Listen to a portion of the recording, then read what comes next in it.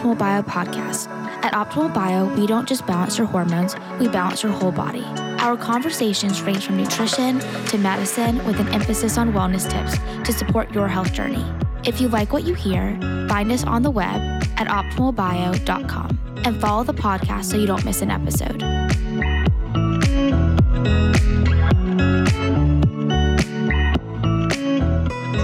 All right, welcome everybody to our first podcast in 2022 with Dr. Greg Brannon. How are you today, Greg? Great, Jim. Fantastic. Thanks for asking. You know, there's a couple things I want to go over today, and one's going to be a learning session for me and hopefully for our listeners as well, as we talk about peptides and we talk about CJC and the benefits of that. But also, I think one of the things that I think Optimal Bio and you in particular have revolutionized in the last couple of years is the actual BHRT pellet placement in both male and female. And I think that's somewhat overlooked at times. You know, obviously there's different types of testosterone treatments. And I want to go over, again, you know, shots and orals and all the positives and negatives to all those, and then hopefully focus a little bit more about, you know, what we're doing here at Optimal Bio and you in particular, you know, that have helped, I think, almost eliminate, you know, any significant adverse events, you know, post-placement, you know, going forward. And it's something that I think you do with a lot of humility and we don't really talk about. So I thought today we would, you know, cover that because I do think that Optimal Bio is somewhat unique in that regard. Make sense? Thank you. Thank you, man. Appreciate it. So why don't we just kind of give a, you know, testosterone 101 lesson and talk a little bit about the different treatment options that are out there these days and kind of have you walk through the pros and cons of, you know, let's just start with the orals. You know, let's go, you know, I think we see some commercials these days with Roman and, you know, there's other providers that provide oral testosterone. So why don't we cover that first? Yeah, first off is the route of administration is very important. But the first thing to understand is there is a low testosterone epidemic going. The range of testosterone 40, 50 years ago for an adult male was anywhere between 800 and 1,400. Now, some universities have it 170 to 700. So we have to first recognize that there is a defect. And the reason why we're having a decrease, Dr. Traviston did a study where he looked at the last 5 decades, the last 50 years, average about 1% to 2% per year decline. With where we start, the initial starting point, let alone 1% or 2% per year we're losing. It has to do with because testosterone converts to estrogen in both men and women, which specifically talk about men right now. But estrogen is what's the rate limiter. That's the hormone that turns off the production of testosterone. So what's happened in the last 50 years, we've been getting a lot of what's called neuroendocrine disruptors. And they're xenoestrogens. Xeno means foreign. So these foreign estrogens in our water and our fluid supply is tricking the body that we have enough estrogen, therefore we're not making the testosterone. So these levels, these ranges are correct for today, but they're not a healthy population base, number one. Then the next thing is, what's the best route to replace this? Well, you talk about oral. The first thing that's important to understand, the very first time testosterone was even isolated in human beings was 1931. The first paper ever showing pellets therapy given to a human being was in 1935 on women who had hysterectomies and replaced with testosterone and estrogen. Men was 1937. So we'll get to oral in a minute, Jim, but the first one was pellet. By 1947, they actually changed the structure. Natural testosterone called 17-beta testosterone. They made an oral version, 17-alpha methyl, and they gave that orally, and they found early as in the late 40s, it was increasing blood clots and possible cancer. So the route is very products that affect the liver. Then you had shots. They were done in the early 40s.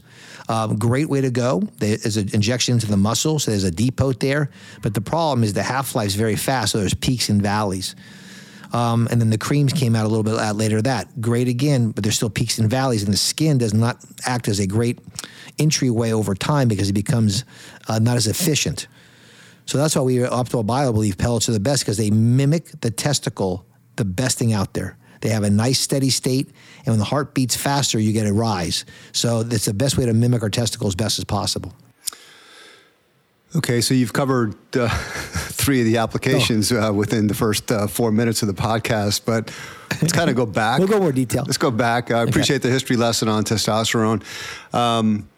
Why do people take orals? I mean, is it simply because it's easy to do? And, and then so that's one question. The second question is, from an efficacy standpoint, eliminating the adverse events you just spoke about a few minutes ago with the safety issues. Let's just talk about the efficacy of that. Okay, there is no oral bioidentical testosterone. There are oral, like Anavar, oral synthetic anabolic steroids. Again, they're different. They do work, but they're different structure, therefore different potency, different metabolism, and different elimination. That's the complication problem. You want to have a hormone that's identified as same. That's what Mayo Clinic says. The definition of bioidentical is the body recognizes as same. Atom for atom, molecule for molecule, 3-dimensional structure for 3-dimensional structure. So therefore, how could you get that to the body? You can't do it taking the enteric route through the oral because, again, it won't be absorbed by the structure. You change the structure, increase blood clots through the liver. There are buccal amounts where you suck and let your inside your cheek can absorb it. Again, it does not reach peak levels. So, but when you take Anavar, it is oral, but it's not testosterone. It is a synthetic anabolic steroid that has great, we'll say, when you look at the outside effects of burning fat, building muscle, but it's not recognized the same in the body, so you don't have the same benefits of insulin resistance. You have the way you burn fat properly, but more importantly, at the metabolic level, it is throwing a monkey wrench into it. It's not working the way your body's supposed to work. So if you were taking some of these synthetics, orals, and I was going to get a lab test and getting my testosterone checked on a regular basis, would my testosterone increase by taking these orals?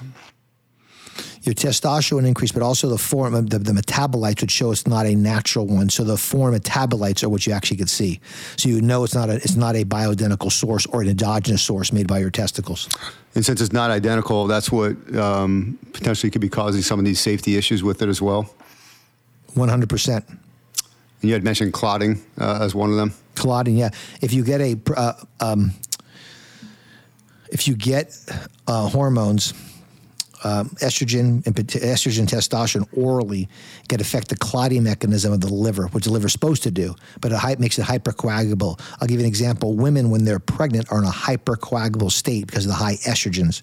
So that's why it's important to understand the mechanism. We want to try to bypass the liver, bypass the gut, and try to get in the bloodstream as fast as possible. And that's why the transdermal, or the creams, are beneficial, but they can't reach the same enough levels versus the pellet, which, again, I know I did a little history lesson, but it is when they were thinking, how do we do this in 1935, the first way they thought was the pellet, because it was basically transplanting a pure organ, a testicle or ovary, into the fat. In fact, the original studies on testosterone actually transferring they used roosters first, and they actually transferred into the roosters to see the increase of the cock size, the increase of the muscle go, was to put it under the skin. Same thing with us, Jim. How do you mimic the actual ovary or testicle itself? It's to get into the blood supply as fast as possible by bypassing any detriment like the gut. Okay, so let's go back and talk a little bit about the creams, since you had mentioned them before. I have a couple of friends of mine that I'm trying to get them to get on the pellet, but through their provider, they're, I guess, officially diagnosed with low testosterone, so insurance picks it up and they're able to get the cream reimbursed. Okay, there's 2 types of cream, Jim. There's the bioidentical cream, and then there's the prescription one. The one, the Androgel, that's been actually shown to increase blood clots. Rare, but it's been increased blood clots. Don't care if it's covered by insurance or not. And they don't get to the level. The level is not what increases the blood clot. It's the metabolites that increase the blood clot, not the shot. There's a protein within platelets called thromboxane A2, and that causes platelets to coagulate together. And that's actually increased with the injections, the IM, and the androgels. Extremely rare. Bioidentical creams don't have those fillers in there, and they don't have those increased risks, but they don't equal the blood level, the actual blood level that a pellet can. Mm-hmm. But I think creams are the second best. Okay, and obviously with the cream, the problem again, Joe, is. Go ahead. Is the absorption area, the site, becomes less efficient over time. You could rub it on your kids. You could rub it on your spouse. It could be spread that way. You could put all this money and stuff on your creams. Next thing you know, sweat it off. The goal is to get, the reason why it makes the pellet so great, Jim, it just mimics our body. Mm-hmm. And obviously the creams are absorbed by the skin, go right into the bloodstream, and you're bypassing, obviously, the liver and the GI tract and so on and so forth.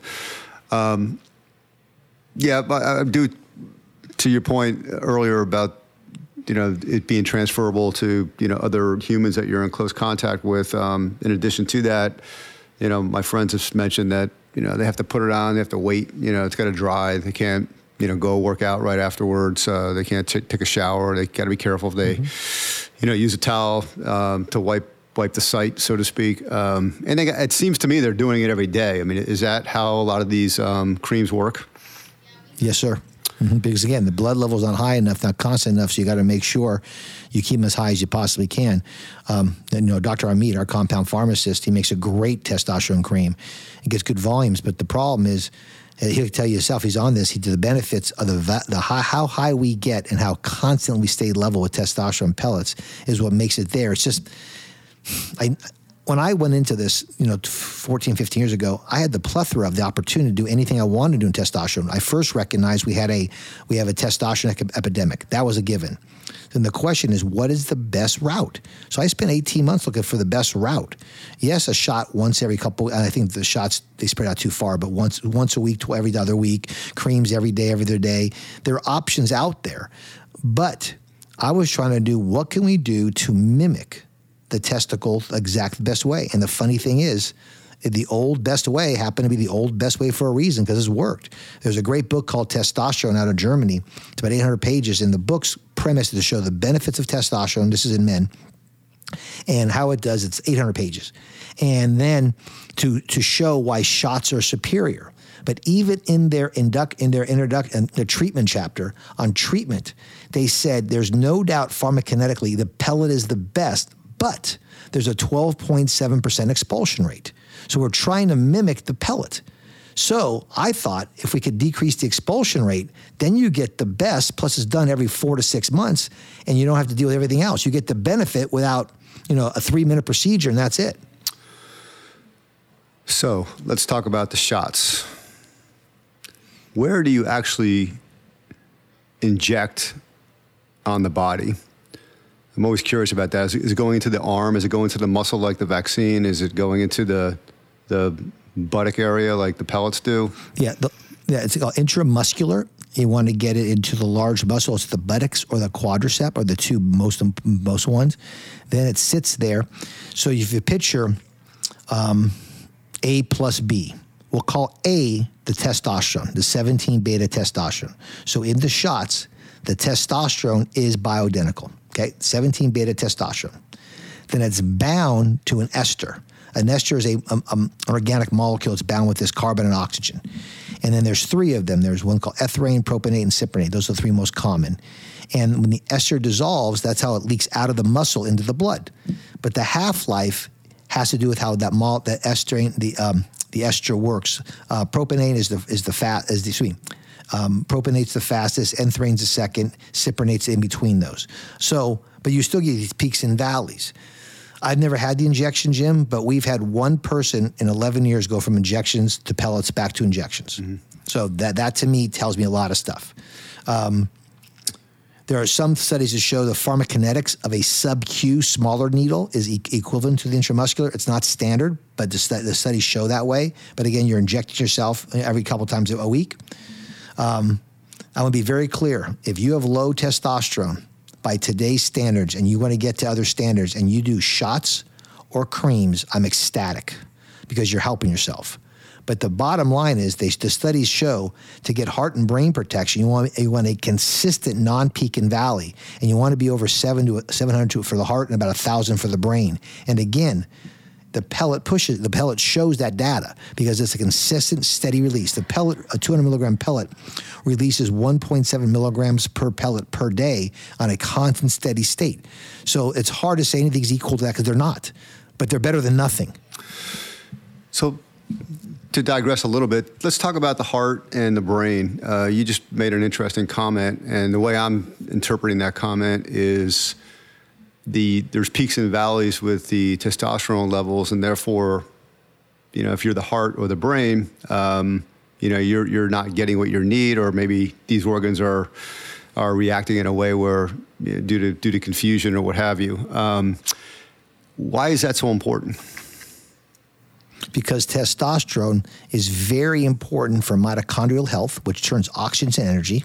The heart is 35% mitochondria by weight.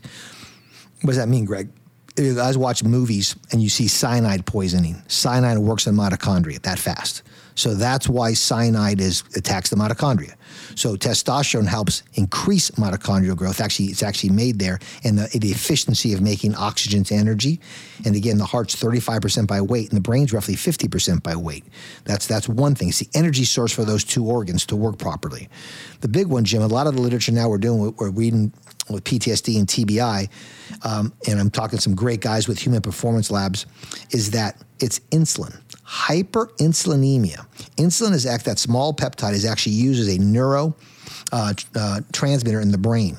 But when you get really, really high, it shuts off its function. So the high glucose in our body leads to high insulinemia, which then has let the brain talk to each other. And we're finding, there's a lot, not we, but the studies I'm reading, that with optimal testosterone level associated with optimal growth hormone levels, that the hyperinsulinemia decreases, therefore the hyperglucose decreases, and you have more insulin sensitivity for them. That's what testosterone does. The cells could function more appropriately. Picture it this way, Jim. I'm sure a lot of our listeners have heard about hemoglobin A1C. So blood cells float around the body. When you have extra sugar floating around the blood, your body has to do something with it. It's a very sticky substance. So it sticks. One thing that sticks to is red blood cells. So that's why how bad your sugar is how your hemoglobin A1C is. You want under 5.5%. Well, that glucose molecule sticks to every protein, not just red blood cells. And the big one, it's the neurons in the brain. That's why Alzheimer's is called type 3 diabetes, because it distorts and tangles the neurons. So it's not just a hyperinsulinemia event, it's also a structural 3D event. So that's why these hormones are very crucially important to make the brain and heart work optimally. So what's better for the brain and the heart? A person who's got low testosterone that is stable and it's just low. So, that person averages 200 to 220 and that's it. Or somebody who is at 220, gets the shots, they go to 1,000, let's say, then, they drop back down to 600, they get a shot, they go to 1,000. So it's all this constant up and down. The roller coaster is far superior. Is it? Okay. All right. That's what I wanted to know. So no matter what. Because you're getting, no matter what. Okay. No matter what. We've seen that. In fact, we're working with that Human Performance, one of our guys, and he's done test shots forever, and he converted the pellets, and he said he's not slept in 15 years, and he slept in the first 3 days. So, because it's the constant steady state, but it's still better. When he started testosterone, he was a zombie, his own words. Starting the shots improved. But the route changed that month that after being on shots for about 10, 12 years, he literally slept within a week, 3 nights in a row. He called me, he could not believe it. Okay, so now we get to the pellet. I know you've been trying to get there for the last, 18 minutes or so, and now we're here. So from my perspective, being a patient, I come in, I get the procedure done. To your point, it's a 5-minute procedure. And then I'm pretty much good to go for the next 6 months. So from a convenience standpoint, it's far superior. I'm not taking shots every week or 10 days or whatever the time frame is. Obviously far superior to the creams as well. And so from that standpoint, it's great. The downside to it is that, you are breaking skin and, you are, placing the pellets. And you're at the placement site, there tends to be some sensitivity and what have you. So before we get into your technique, let's just talk about in a little more, I guess, detail, the practice of placing the pellets. And then once that pellet is inside your body, how is it able to slow release and keep those levels the same, for the next 4 or 5 or 6 months compared to the shot? Beautiful. First thing is, we'll go to the pellet. We're talking only men pellets right now. The men pellet standard size is 4 millimeters by 12 millimeters. Based upon your size, your levels, men get between 7 and 11 or 12 of those. Again, the pellet is squared off. It's a round with a squared off. I was a pelvic surgeon for years, and when I operated laparoscopy-wise, my probes I used to get into the body, after I got in the body with the sharp, what's called the trocar, I used a rounded blunt dissector. And I used water or normal saline to dissect my tissue, because there's a lot of planes within the body that are avascular. So you think you stick a knife in a belly, everything's going to bleed. Not necessarily. I mean, there's ways to get around and make surgery as bloodless as possible. So when I saw I looked at the probe we were using, and I saw a company that had a roundish one, and I talked to our company, Qualgen, and I said, I got an idea to make it this kind of shape. And they took a year to do it. They made a shape for that because, again, when you're pushing the pellet in, that's a cylinder with round 90-degree angles, you're going to cut tissue, more chance of cutting tissue. The rounded edges separate tissue. Also, the technique I use is I use the saline, the lidocaine, 2% lidocaine with epi and sodium bicarbs is less burning, but the actual injection into the subcutaneous area separates the tissue prior to even place it. By using the needle and spreading about 120-degree angle, I could actually separate the fat area more to have a space for the trocar to go. Then, I jumped in that. So the pellet itself, how it goes that. And we know from the original, multiple studies now, but that size pellet, again, without heart rate staying stable, not working out, it's 1.7 milligrams per pellet per day. So you put 10 in there, 10 times 1.7 is 17 milligrams per day. You're releasing into your bloodstream. So it's a steady state up. It peaks about 1 month out, and then you lose at 1.7 per day very slowly. Now, you work out, you get a heart rate goes faster, because it's the actual physical structure of the pellet leads to its route. Because it sits there, it's compact, pure testosterone. When the blood overflows it, just the top surface secretes. Just onto the blood, because an endocrine gland does not squirt testosterone from, say, the testicle to the brain. What it does is it releases it into the bloodstream around the testicle, into the bloodstream. The bloodstream goes through the whole body, and the cells that have receptors grabbing it. That's how it works. So the pellet actually mimics that by sitting in fat, because fat may not look like, but it's very vascular with these small capillaries at a microscopic level. So it's the structure of the pellet, Jim. So if you're working out and you're keeping your heart rate up on a regular basis, does that shorten the pellet efficacy, or yes, does it actually lengthen it? It shortens it, but you get the benefit because when you're working out, you get a rise. So you get a rise during your workout. So you have a steady state. You're at a great level, 100, 1100, whatever you are. In your workout, you're getting release bumps, just like you would if you're doing deadlifts or working out with your normal, if your body's working functionally. So your duration will be shorter because you may go through it. I'd much rather, get pellets every 5 months and be optimal than to not work out at all, make it last 9 months. There's, you'll get benefit from that, but you're not going to get the benefit your body's going to get by working out. So when you increase your heart rate, you're actually, manufacturing more, your body's manufacturing more testosterone?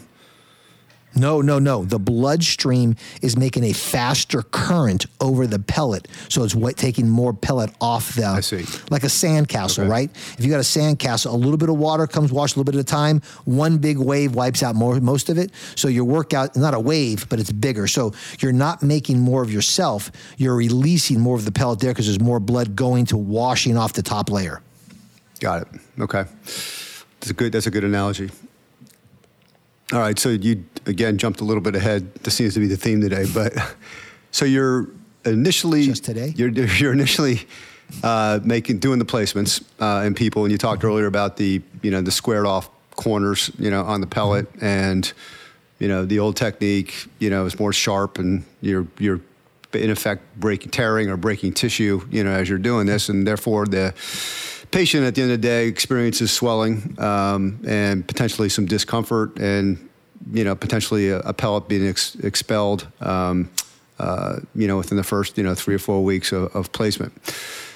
So you're going through this thing, you're doing this thing for a few years. What motivated you, or was there a specific instance with a patient that the light bulb went off of your head and said, you know what, I got a better idea to do this? I happen to be an OBGYN, so I'm a pelvic surgeon, not a orthopedic pelvic surgeon, but an OBGYN pelvic surgeon. So I know the anatomy pretty well. And the way everybody's trained is a certain way. You go, everybody treats. You go lateral to the sciatic nerve. That's not even a question. Everybody does that. But the space we're trained to go up is a little up and outer quadrant of your buttocks outer. So if you could put your finger on your iliac crest on the outside there, that right there is go down under your belt line and go up to that area. And it works. There's nothing wrong with that. Again, the national average of pellet loss is about between 5 and 7%. We were about 3% range, but I found I was more tender. And then, so the first thing we did, we had an ice immediately. The ice, we have found these wonderful round ice packs, just changed everything because inflammation the first few hours made a world difference. The round pellet helped. That helped again. That was 4 years ago as well. But there's a space. If you fill the back of your iliac crest again from the middle of your spine to the side, there are two muscles there. The biggest one is the gluteus maximus on the medial to the medial side, the middle to the outside, and then one called the gluteus medius, which is more lateral. And if you look at the butt and the crack in the middle, so it's about 2/3 of the way out to the lateral side, there's a space between those two.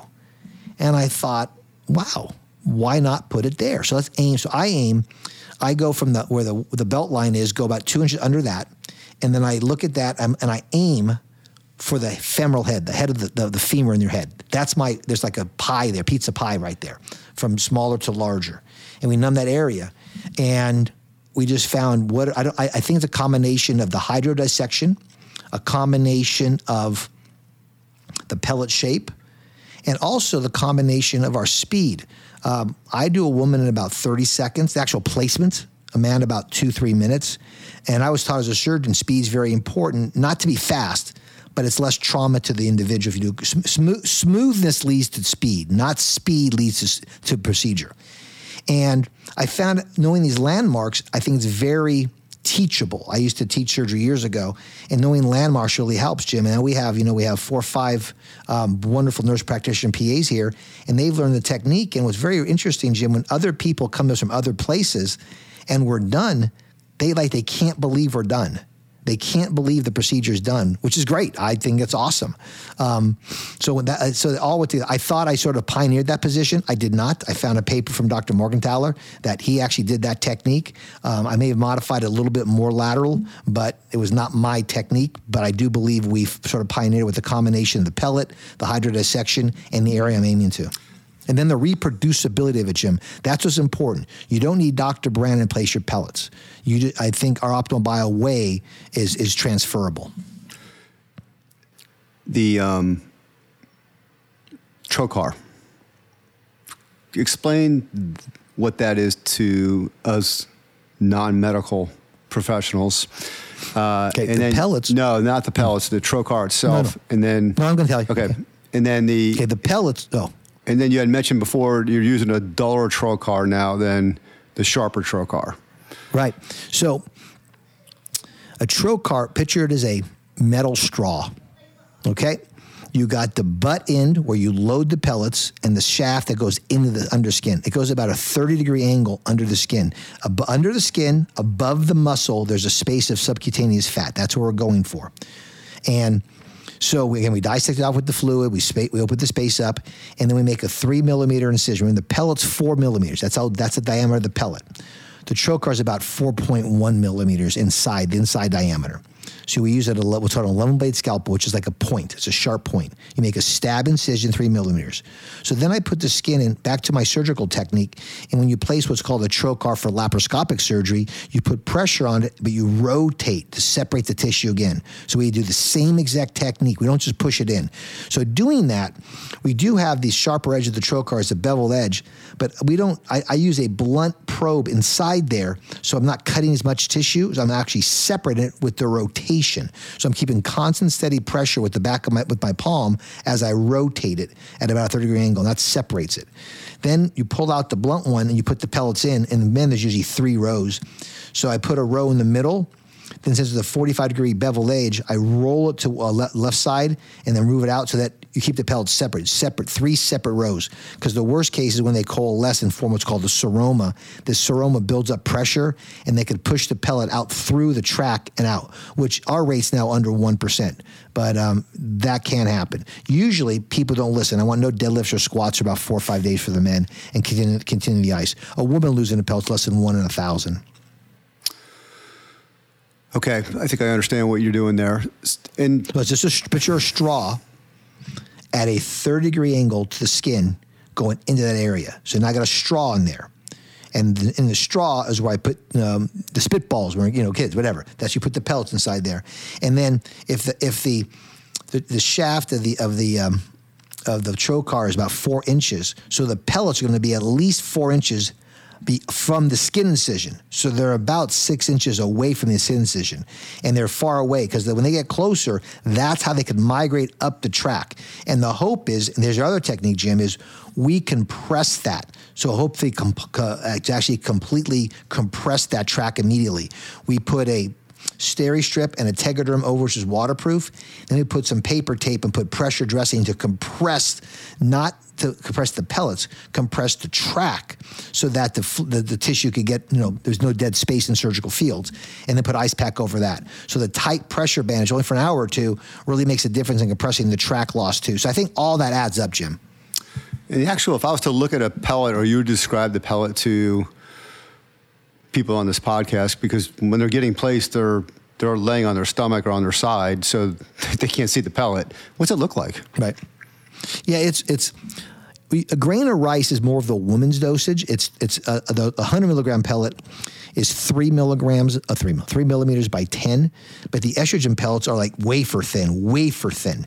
So very small. So that's correct. But a man, picture, 12 millimeters, so half an inch, a little over half an inch in length, and 4 millimeters in diameter. It's a pretty good size. Mm-hmm. Ours are made from cholesterol as the binding agent.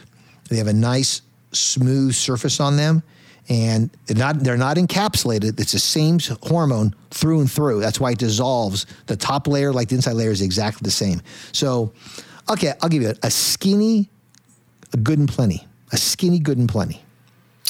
Candy from the past. The oldest candy in American history, which I love too, but that's another story. So you had a recent experience with a patient of Optimal Bios in Charlottesville, Virginia. And just for those listening for the first time, Optimal Bios experienced significant growth over the last few years, and we ended up acquiring a practice in Charlottesville, Virginia, back in June of 2021. And that patient that was as part of that practice was going to a different doctor who was using a different technique. Tell us about that patient experience after you placed that individual a month or so ago. Yeah, we had a great conversation over the science of it. It was fantastic. She enjoyed us talking about that. So you lay on the side and you tilt just a little bit, so it's not on your belly, a little bit on your side. And so I use a technique where I use iodine alcohol to sterilize it. Then I numbed her and placed the procedure. Again, a woman's rather quick. The actual, say she's on her side probably 30 to 45 seconds. And I go, I'm done. She goes, nah, you're kidding. I go, I'm done. And she goes, I've never been fat longer. I've never been here less than 20 minutes. And I said, okay, I'm just telling you. And she literally went home the next day, felt no pain, nothing, emailed us and said, are you sure you put it in there? Because I've never had this experience. And I was like, all I can tell you is we did it. We'll check your labs in a month. But and that's not unusual, which is weird, Jim, because the unusual part was she didn't believe us face and email. But it is, again, we've had people go to other places and say they had not that kind of experience. So it's I think the technique is definitely reproducible, Jim. Because again, same thing with our PAs, Jim. We've been all placed by our PAs. Every PA has to place me first. And again, I think that the education is my job to teach the technique. But yeah, she didn't believe it. I think she finally believed it. We'll see how she's feeling. But that was very unique. The email was very funny. Well, I mean, just from my personal experience, having been doing this for a little bit over 3 years right now. The last, year and a half compared to the first year and a half, post-placement is night and day. I mean, there are times where if I weren't getting that Novocaine shot to numb things up initially, I wouldn't even know you're doing it. And, by 24 hours to 48 hours later, you just have this little bump there and that's it. It's nothing like it was before. Yep. So for those out there that are going to different doctors to get the pellets right now, you might want to consider Optimal Bio because, like I said, Dr. Brandon's got a very unique technique, and our PAs have the same technique, and the efficacy and the post placement discomfort is very little for most. Anything else you want to talk about in reference to BHRT? Other than I think the importance of it for our overall health is so strong. So what I want people to do, and hopefully we educate, is to start reading on the health benefits of being optimal. Okay? How the way they sell the commercials, they'll say, she'll love it too and that kind of stuff. No, that's not what this is about, Jim. It's about wellness and health. And I don't want to play a game. This is not a game. It's like, Frederick Douglass and Davy Crockett ran around 1400. Why aren't we doing that? And that's what's important to me is, we have these hormone standards. And if they're changing, the question should be why they're changing, not that today's values are better. If they happen to be, fine. But they're not. When your body's making less of what it's supposed to make, that cannot be beneficial. That has to be detrimental. So really understand the health benefits to bone, to heart, to brain, to other hormone systems, to the way the brain works, the anxiety, depression. We have so much. We have about 70 articles in our book tying to this right now. And Jim, we're working on another book to show in pure science on the benefits. Is look at the science benefits and then find the best route of administration. If anybody's on hormones, I'm ecstatic because they're searching out. And I think that's what I really wanted to do is help them understand that there are ways to get this done and you're healthier. You're not paying a price. You're not getting fit for a shorter time. Longevity and health go together. They're not concurrent. They're actually concurrent. Yeah, and since I've been involved here too, it seems like the lab ranges are going down every single year. And I know in previous podcasts we've talked about, the disruptors, in our diet, in our plastics and everything else, and it seems like nobody anywhere is doing anything about it at this point in time. So, there's going to be a greater dependency, I think, on testosterone treatment and hormone treatment in general in the future, unless things change from an environmental standpoint.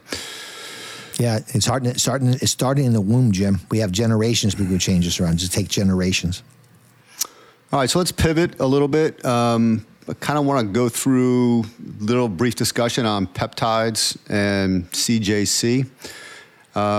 So just for myself and for the audience, what are peptides? And I think insulin's probably the most famous one at this point in time? Exactly. A peptide, when you have two amino acids that bind together, that's a peptide, a dipeptide, a protein, different names for different structures. But we use peptides as usually a small molecular protein. Insulin is one of the most common peptide we know about. That's correct, Jim. So it's a protein that has functions. So that's what a peptide is. And you said insulin is the first ones found and the first one we actually understand. It's made by the beta cells of the pancreas, which causes your body to store glucose into the cells. So after you eat, your body makes insulin. Insulin makes this neurotransmitter to the cells. Cells understand the reception of the information, and then opens up the receptor site to put sugar into the cell and store it as fat. So from a simple way, the way I understand it, every day your cells are reproducing, they're getting broken, they're getting banged up. You go to sleep at night, hopefully you get a really good sleep, and that gives you the chance for your body to fix, to drain, to replenish itself, to fix some of these cells and what have you. And when that doesn't happen, I guess when that does happen, you're trying to get into a homeostasis place, basically. And when you're not, you're in a senescence place. I think I got that right. So you want to talk a little bit about both of those real quick? Yeah, homeostasis is when you're healthy, senescence is when you're aging, right? So the goal is, why do we age? Multiple theories. Do we age because we lose hormones, or we age because we don't have hormones? Do we age because there's abnormal proteins? All these things add together. So a cell's happy when you picture a growth hormone, we're going to talk about next. Growth hormone makes cells stay happy and young. Has multiple functions on not just muscle and fat. It also puts us in the deep sleep wave. It actually makes the body heal when we're sleeping, like you talked about. So what we're talking about with peptides is we're looking, how can we augment what our body makes? Every single hormone we make decreases with age, except for cortisol. And cortisol stores belly fat, makes cells weaker. You cut your skin, you're bruising. That's all cortisol. So the goal is, can we mimic, and there's controversy in this, but not much controversy on IGF-1 and functioning with age. So the brain, part called the hypothalamus, has these 6 hormones. We're going to focus on this one right now called releasing hormone, growth hormone, releasing hormone. Growth hormone is secreted every 90 minutes, lasting for about 2 hours. And the frequency doesn't change with age, but the amplitude does. The largest amplitude is before sleep, because growth hormone peaks about an hour after deep sleep. So that's growth hormone, releasing hormone. Makes your anterior pituitary release growth hormone in the cycle I just talked about.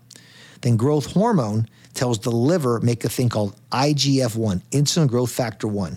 Sounds bad, insulin, but insulin growth factor, insulin's other functions to make cells grow, to heal, to not be sensitive, like you talked about. Then the IGF-1 just wants something else.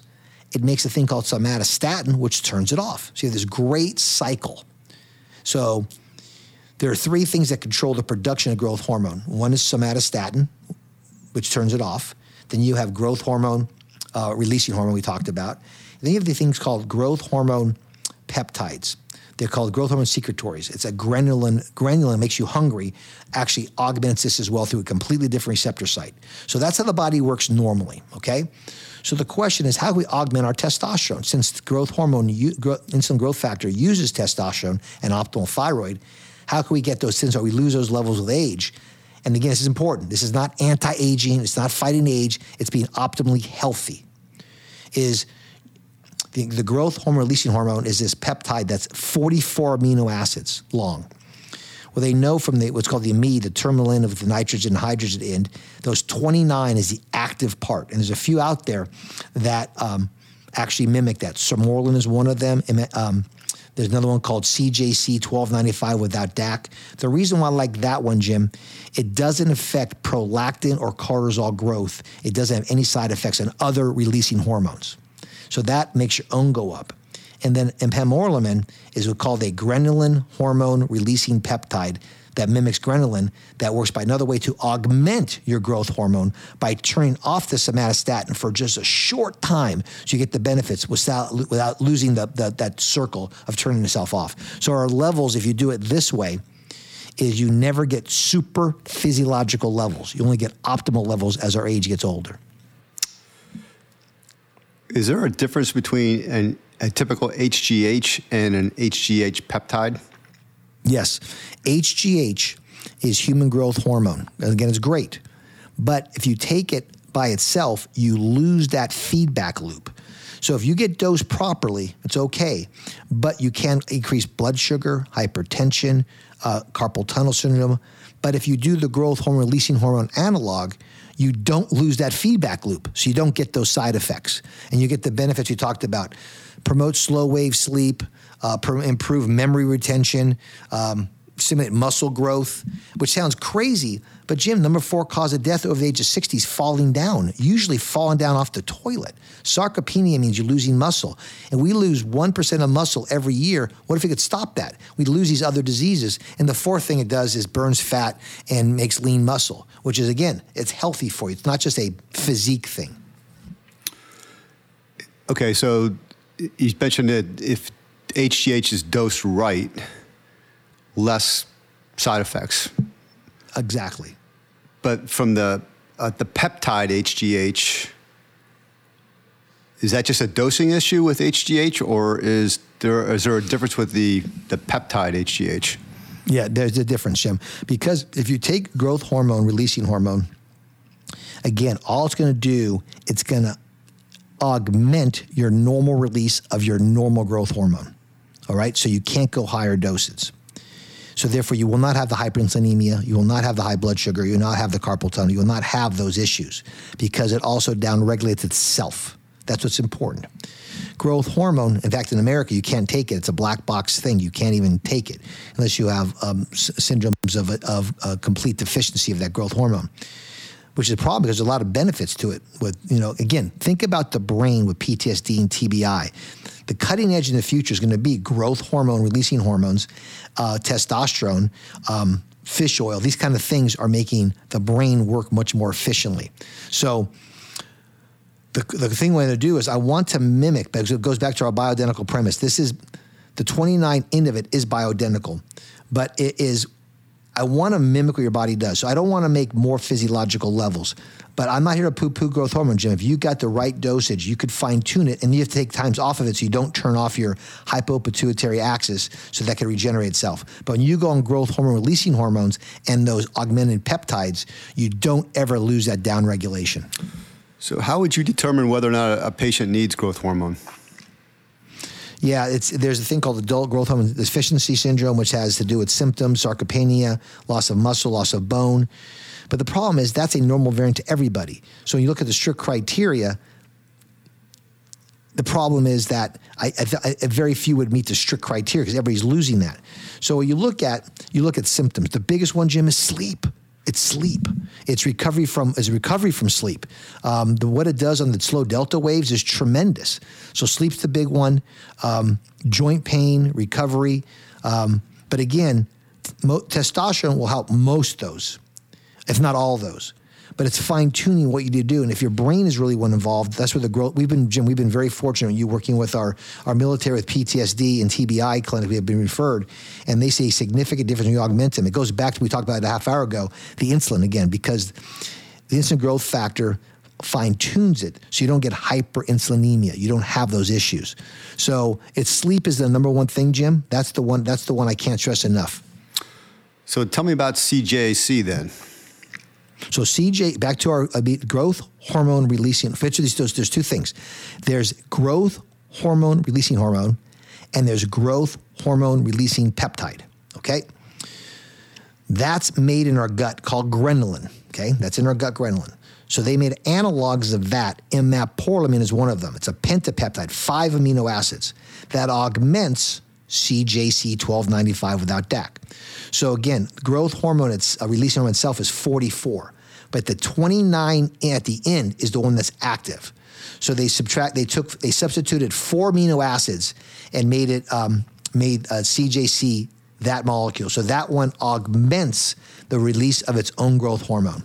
That's how it works. So you take those two together before bedtime. You can take a morning dose and afternoon dose, but the bedtime one's the optimal one, and that will help put you to sleep. And then when you're sleeping, your body's recovering. So the word synthesis you're doing will be less of that. So the cells will be able to help to grow and repair themselves. The key is repair. And how do you take it? Is it an oral? It's an injection. It's a small needle, 31 gauge, a diabetic needle, and you rotate it on the skin around your belly and sides. Monday through Friday. You just want to rotate it. I like 5 days on, 2 days off for 3 months, and then 1 month off. There's no studies to show that this continuously will turn down your brain, but the studies up to a year being on this has seen that if you do that, you never turn down your hypopituitary axis.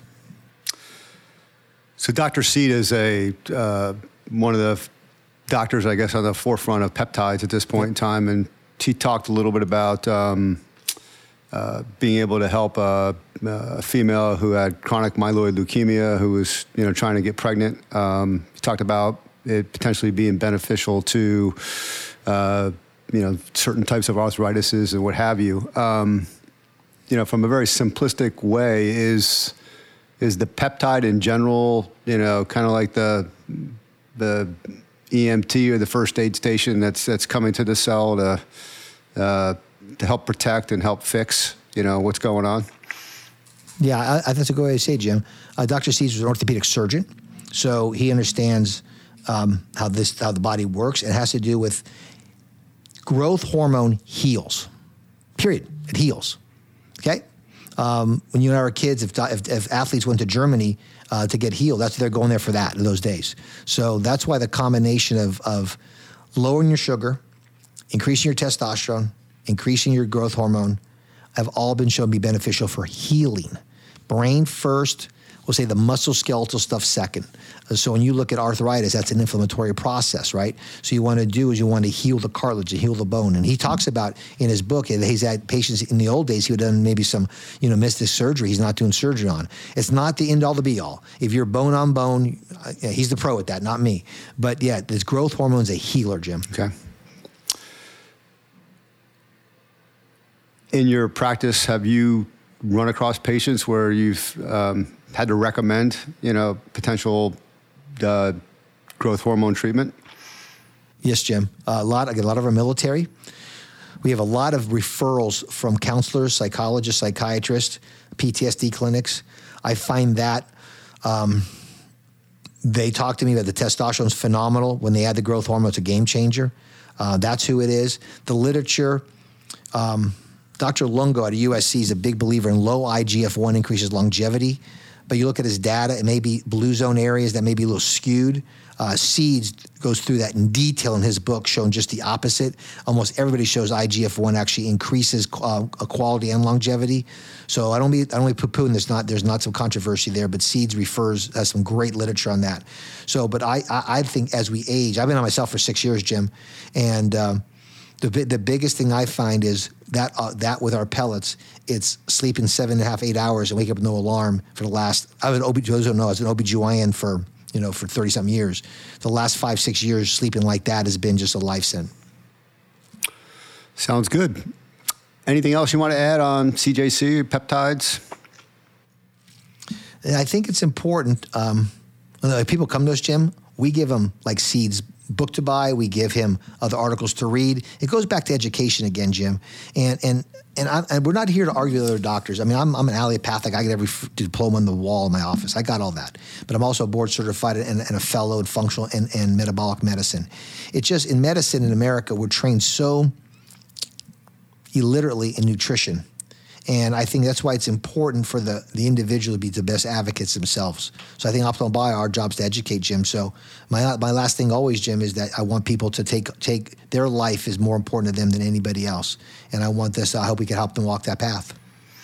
All right. As always, we end with takeaways. I know you already gave a few, but can you come up with 3 or 4 more takeaways you want to leave the audience with tonight? Don't take something that's common makes it normal.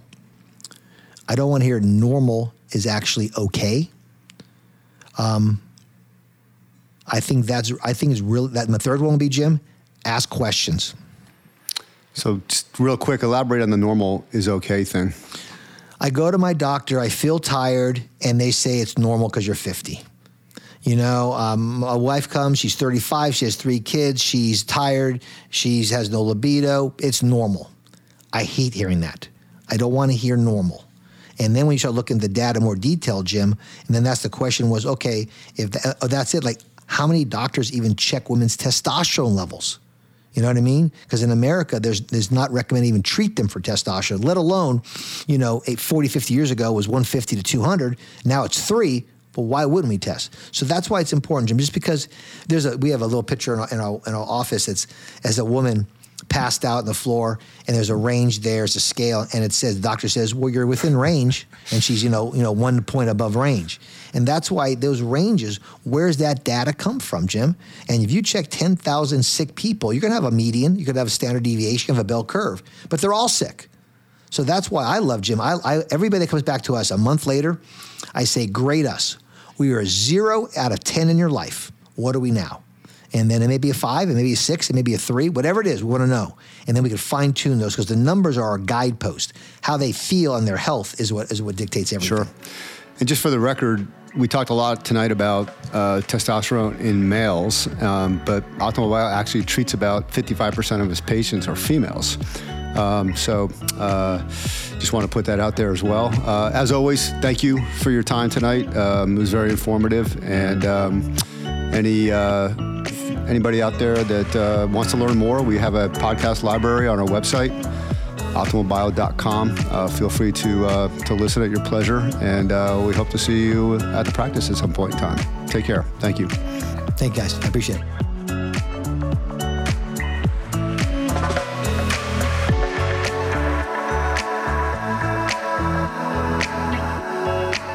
This has been a production of Optimal Bio.